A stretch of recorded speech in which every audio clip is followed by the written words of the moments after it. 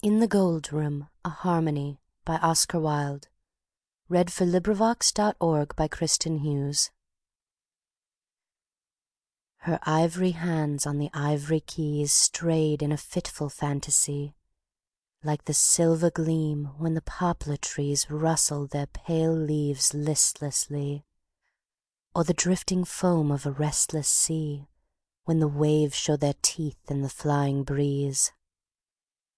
Her gold hair fell on the wall of gold, like the delicate gossamer tangles spun on the burnished disk of the marigold, or the sunflower turning to meet the sun when the gloom of the jealous night is done, and the spear of the lily is aureoled.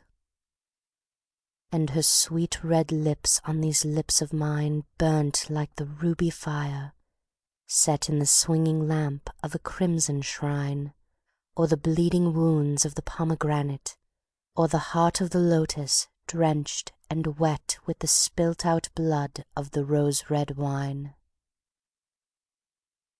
End of poem. This recording is in the public domain.